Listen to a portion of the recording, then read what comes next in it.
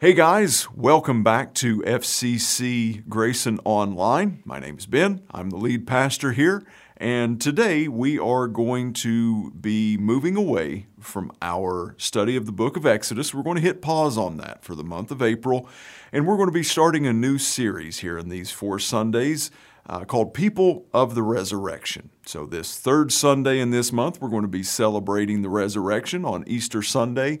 And if you've been with us for a couple years now or so, we did a series, a couple Christmases, I think it was in Christmas 2020, of kind of people of Advent, a character study of role players during the Christmas season of the birth of Christ, these different people that we see in Scripture and their stories, the way that the birth impacted them, and the lessons that we could learn from their lives. We're going to do the same thing this month with the resurrection, as we look at different characters, different events, different people after Jesus' resurrection. Today we're going to be talking about Mary Magdalene. Now we're going to be looking at Thomas, we're going to be looking at Peter, and then we're actually going to look at the event of the story of the road to Emmaus when Jesus appeared to the guys walking there.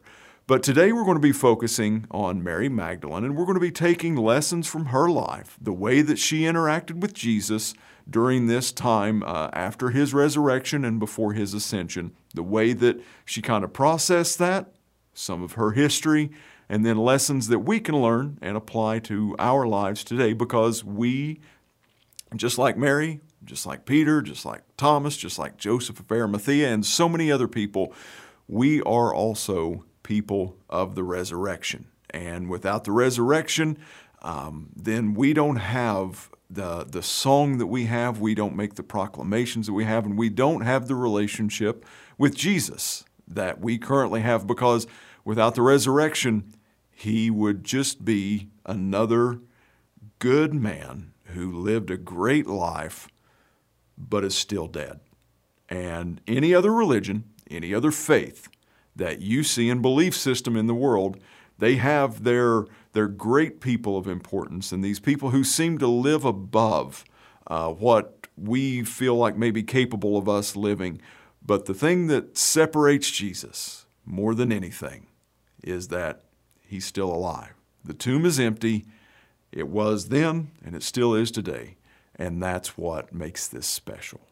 So we're going to take this time this month, and we're going to look and learn some lessons. So if you have your Bibles, go ahead and turn to John chapter 20. We're going to be reading the first 18 verses of this account of, you're going to see in here that John records an epic foot race that took place. But we're not going to be talking about that just yet. So John chapter 20, verses 1 through 18. Now on the first day of the week, Mary Magdalene came to the tomb early, while it was still dark, and saw that the stone had been taken away from the tomb. So she ran and went to Simon Peter and the other disciple, the one whom Jesus loved, and said to them, "They have taken the Lord out of the tomb, and we do not know where they have laid him." So Peter went out with the other disciple, and they were going towards the tomb. Both of them were running together, but the other disciple outran Peter and reached the tomb first. And stopping to look in, he saw the linen cloths lying there, but he did not go in. Then Simon Peter came, following him, and went into the tomb. He saw the linen cloths lying there, and the face cloth which had been on Jesus' head, not lying with the linen cloths, but folded up in a place by itself. Then the other disciple, who had reached the tomb first, also went in, and he saw and believed. For as yet they had not understood the Scripture, that he must rise from the dead. Then the disciples went back to their homes. Mary stood weeping outside the tomb, and as she wept, she stopped to look into the tomb. And she saw 2 angels in white, sitting there with the body, where the body of Jesus had lain, one at the head and one at the feet. They said to her, "Woman, why are you weeping?" She said to them, "They have taken away my Lord, and I do not know where they have laid him." Having said this, she turned around and saw Jesus standing, but she did not know that it was Jesus. Jesus said to her, "Woman, why are you weeping? Whom are you seeking?" Supposing him to be the gardener, she said to him, "Sir, if you have carried him away, tell me where you have laid him, and I will take him away." Jesus said to her, "Mary." She turned and said to him in Aramaic, Rabboni, which means teacher. Jesus said to her, Do not cling to me, for I have not yet ascended to the Father. But go to my brothers and say to them, I am ascending to my Father and your Father, to my God and your God. Mary Magdalene went and announced to the disciples, I have seen the Lord, and that he had said these things to her. So I feel like it might be just a touch amiss if I kind of gloss over John's recording here of this story. The ever-present middle school version of myself has to see in John this detailing of this foot race. He doesn't even name himself. He's like, there was Peter, and then there was this other disciple, the one who Jesus loved. And then there was Peter who took off running, but then there was this other disciple, the one who Jesus loved. He got there first, but he did not go in. But then Peter went in, and then the one whom Jesus... It's just such an epic middle school tale of my dad can beat up your dad kind of thing. So the middle schooler in me had to recognize that at least. So let's look at the life of Mary Magdalene. Let's look at what the New Testament says about her. And I kind of want to begin by telling you who she was, by describing to you first who she was not. Sometimes the best way to determine who or what something is, it's easier to do so and provide a clearer definition if we first find out who or what they are not. First off, Mary was not the wife of Jesus. She was not the wife of Jesus. I don't care what you read in Dan Brown's novels or what you saw in his movies. She is not the wife of Jesus. She is also not the mother of Jesus' child. Okay? Lay the tinfoil hat aside and rely on Scripture. She's not either of those two things. All right? Mary also is not the same Mary that we attribute to Mary and Martha. It's not Lazarus' sister. Okay? That's Mary of Bethany. So she is not that Mary. She is also almost 100%, we can't say definitively, but the odds are that she is not the one who washed Jesus' feet with her hair. All right. So she's not Martha's sister. She's not Lazarus' sister. She's not a prostitute. Mary Magdalene was not a prostitute. Okay? Was somehow developed, that theology in Catholicism by Pope Gregory in the 6th century. That all of a sudden that the account out of Luke chapter 7 in the later accounts, that the prostitute coming and washing Jesus' feet, that Pope Gregory decided this is who Mary Magdalene was. This was not the same Mary. She was not a prostitute. Okay? So she was not Jesus' wife. She was not the mother of Jesus' child. She was not Mary of the Mary and Martha. She was not a prostitute, and she was not the one who washed Jesus' feet with her hair. So that's what she was not. What she was and who she was she was Mary Magdalene. Now, Magdalene is not her last name. Jesus' last name was not of Nazareth. Jesus' last name was not Christ. Okay? So understand that Mary Magdalene, which is referred to in other portions of the Scripture, maybe more accurately, is Mary the Magdalene. She is from a place called Magdala. So that's where you get the Magdalene from. Magdala was a small little province, a small little town that was very affluent. Now, they were major players in the fabrics, in the dyes, in the textiles, in the fashion. This was like the Rodeo Drive of the Middle Eastern ancient world here, all right? So she came from a very affluent area, a very affluent place. Now, in the Gospel of Luke, let's look at Luke chapter 8, and we're going to be reading verses 1 through 3. It's going to give us a little bit more history into who she was. Verse 1, Luke chapter 8. Soon afterward, he went on through cities and villages, proclaiming and bringing the good news of the kingdom of God, and the 12 were with him, and also some women who had been healed of evil spirits and infirmity. Mary, called Magdalene, from whom 7 demons had gone out. 7 demons. Okay. I don't know how many demons are too many demons, but I'm pretty sure once you get past like 3, you've got too many demons. So 7 demons had gone out, and Joanna, the wife of Chuza, Herod's household manager, and Susanna and many others who provided for them out of their means. So we see here in Luke chapter 8 that she was from Magdala. She had been delivered by Jesus from demon oppression, and that she was also one of the ladies who was financing these journeys. Okay? She was the one, maybe not the only one, but a main one who was providing the finances for the travels of not only Jesus, not only his disciples, the 12 disciples that we typically think of, but there was a host of followers that went with Jesus. It wasn't just the 12. Okay, let's understand that clearly, that he had more followers that went with him everywhere that he went, more than just the 12. And she was very much a person of influence as well.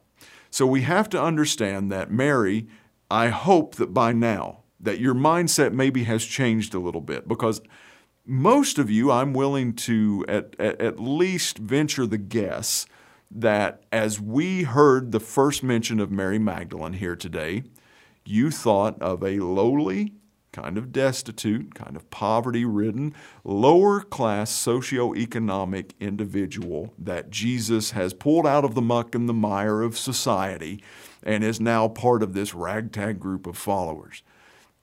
Understand something, that from her social status and her economic status, she was very affluent. She was a person of influence not only financially, but also personally. I mean, she was rubbing elbows here and walking with someone who is in great influence politically. And we know that she was well-to-do from a financial standpoint because she was one that was helping to finance these journeys that they were on. So that's who Mary was. Okay, she's from a place called Magdala. So Mary the Magdalene. So let's look at a couple things that I believe that we can learn from the life of Mary. And we're going to kind of be bouncing some scriptures up here on your screen because we're going to be pulling from different gospels here.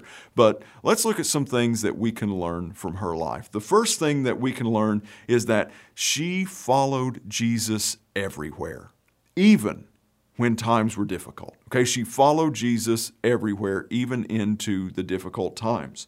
Let's look at Matthew chapter 27. Matthew chapter 27, beginning with verse 55, says, "There were also many women there, looking on from a distance, who had followed Jesus from Galilee, ministering to him, among whom were Mary Magdalene and Mary the mother of James and Joseph, and the mother of the sons of Zebedee." Now, the reason that we can look at this passage and know that she followed Jesus everywhere, even into the tough times and the tough places, is this is at the crucifixion. This is when Jesus is entering his final time here on earth. Now, the rest of the disciples, all of the ones that we read about and usually are the first ones that come to our minds, the Peters, the Johns, the James, all of these people, the Thomases, they are nowhere to be found at this time.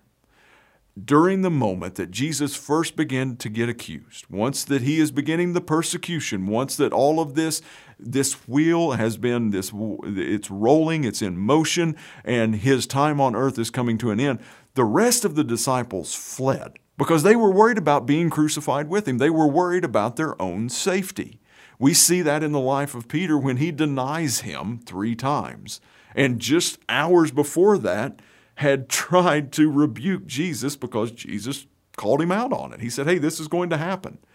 But we see this great fleeing of the disciples, and they flee for their lives. They flee out of fear, and they kind of go back to what they're doing, what they did before. And we'll see that whenever we look at the life of Peter during this resurrection time. Peter just went back to doing what he'd always done before.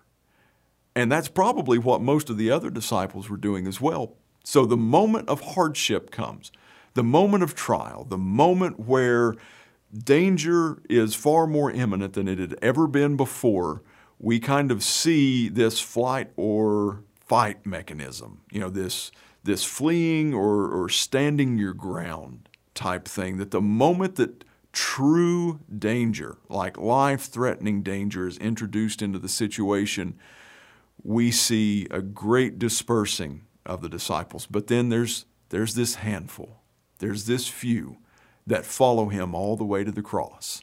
And Mary Magdalene was one of them. So we see that she followed Jesus everywhere, no matter what personal risk she may be running, no matter what threat to her life came, no matter what danger she might have been stepping into, she did not allow distance to come between her and Jesus. When I was driving into the office this morning, I was kind of thinking about this concept of following everywhere and following closely. I was on the on-ramp to the interstate, and I followed a car on there. And as we got onto the interstate, he was driving just a little bit faster than what I was. So he started to pull away from me a little bit. And soon after that, 2 or 3 cars had gotten in between. And I got to thinking about like road trips. When we go on a road trip and we're supposed to be following that lead car. Side note. If you're the lead car on a trip and you've got people following you, yellow lights mean stop. Please. For the love of everyone here, if you're leading on a trip, yellow means stop. And anyhow, I digress. So I start noticing that this car that I had followed onto the interstate was getting further and further away from me. And not only was this car getting further and further away from me, there were additional things. The further it got away from me, the more things got in between me and that initial car. And I really kind of got to thinking, it's like, this is a lesson for me in my simple mind as to me following Jesus, that the more closely that I follow him, now I'm not endorsing riding a bumper, okay? Don't do that. Don't ride people's bumpers. But the closer that I'm following Jesus, the more clearly I can see him, but also the more closely that I'm following him, the less opportunity things of this world have they don't have the opportunity to come between us. Because, I mean, it's kind of like that compromise, right? If we're on a trip and that lead car gets just a little bit out in front of us and that one car gets there, it's like, okay, it's not that big of a deal. I can still see him, all right? So I'm going to be content. I'm going to be okay with this one car being in there.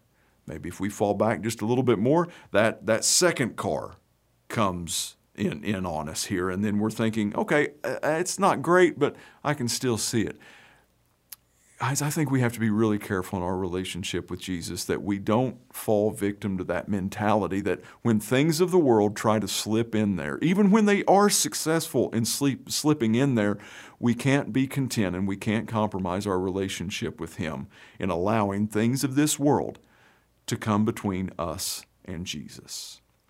So follow him no matter what the danger. That's the first thing I think that we see out of the life of Mary. Now, the second thing I think that we see is that what we were just talking about, that nothing was able to come between in the relationship between she and Jesus, even unanswered questions. Now, I want to kind of read on a little bit here in Matthew 27, and I want us to look at this concept that she didn't even allow unanswered questions to separate her from Jesus. Verse 57 says, "When it was evening, there came a rich man from Arimathea named Joseph, who was also a disciple of Jesus. He went to Pilate and asked for the body of Jesus. Then Pilate ordered it to be given to him. And Joseph took the body and wrapped it in a clean linen shroud and laid it in his own new tomb, which he had cut in the rock. And he rolled a great stone to the entrance of the tomb and went away. Mary Magdalene and the other Mary were there. They were there, sitting opposite the tomb." Now, why do I feel like this is significant for us?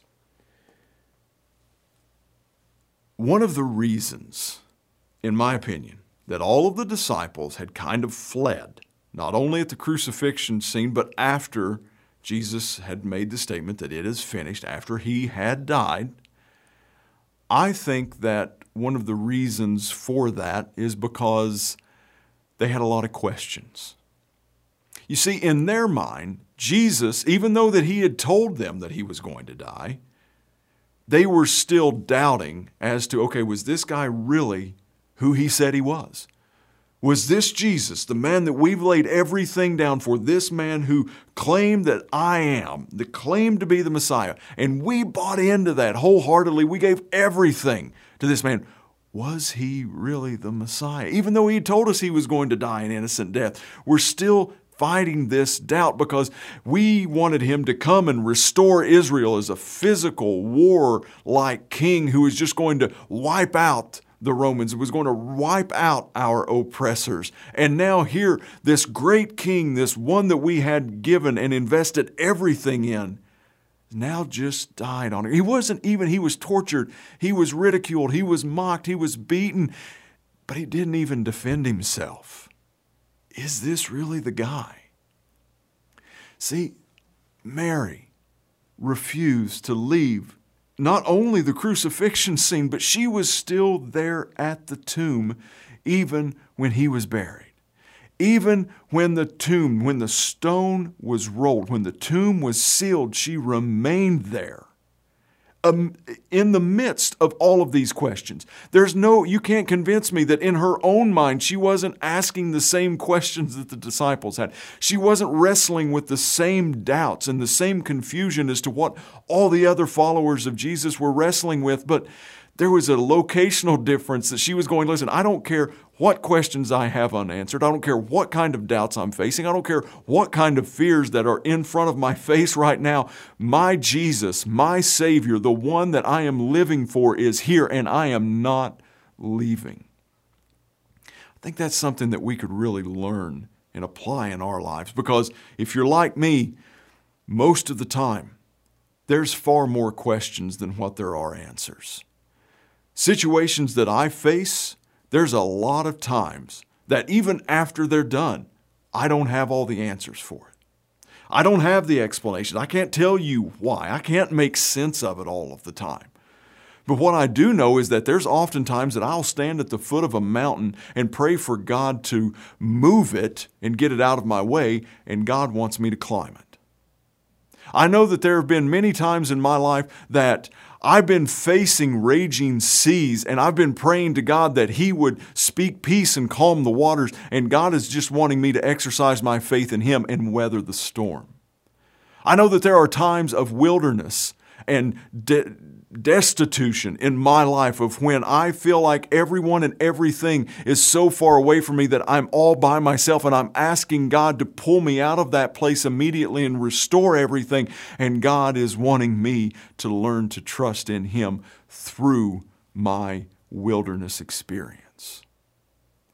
Don't allow unanswered questions to pull you away from your relationship with Jesus. Don't let unanswered questions, fear of man, doubt be one of those vehicles that gets in between you and your Savior.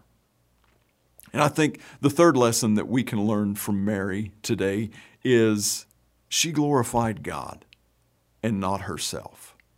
Yeah, I think that we all, Thomas and James and myself, we as we were having our coffee again this week, one of the conversations that we had was just how much that we can wrestle with narcissism. You know, we all wrestle with this pride that deep down, even the most humble of us have to fight with being narcissistic, about it being all about us. And I think that we see if anybody in the New Testament had the right to be proud, to be narcissistic, it was Mary. Just because of the numbers of firsts that we see in the John's account in chapter 20 that we read earlier. She was the first one there. John talked about his blazing foot speed. I'm sure he had dad New Balances on, the white New Balances, had to be wearing those. But he was bragging about how fast he was. Mary was there. Mary was the first one that Jesus revealed himself to after the resurrection. And she was also the first one to make the announcement of his resurrection. Now listen, that's big deal kind of stuff. I mean, that's stuff that I think that any of us would have difficulty in, especially if we had a moment of confrontation with somebody, be like, oh yeah, I was the first one to see Jesus. But she sought to bring glory to him first and him only, and not herself. So I want to leave you with this little bit of a factoid about Mary Magdalene that we didn't cover at the very beginning on purpose. Mary is mentioned 12 times in the New Testament. In the Gospels, she is mentioned 12 times. Not one time is there a family lineage or a family history, or she's the daughter of, or she's the sister of, or she's the mother of, or she's the aunt of. There's none of that. There's no family history given in any description of Mary Magdalene. The one thing, the one descriptor that is given about Mary is that she is Mary the Magdalene, follower of Jesus Christ. Think about that testimony for just a minute. I am Ben, son of Daryl, son of Ernie. And yes, Ernie is my mom's name. So I've got a lineage attached to me.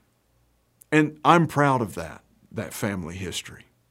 But at the end of my life, if someone looks and says, that was Ben James, follower of Jesus Christ, then I will consider my life more of a success than what it was a failure, because there's plenty of failures in my life.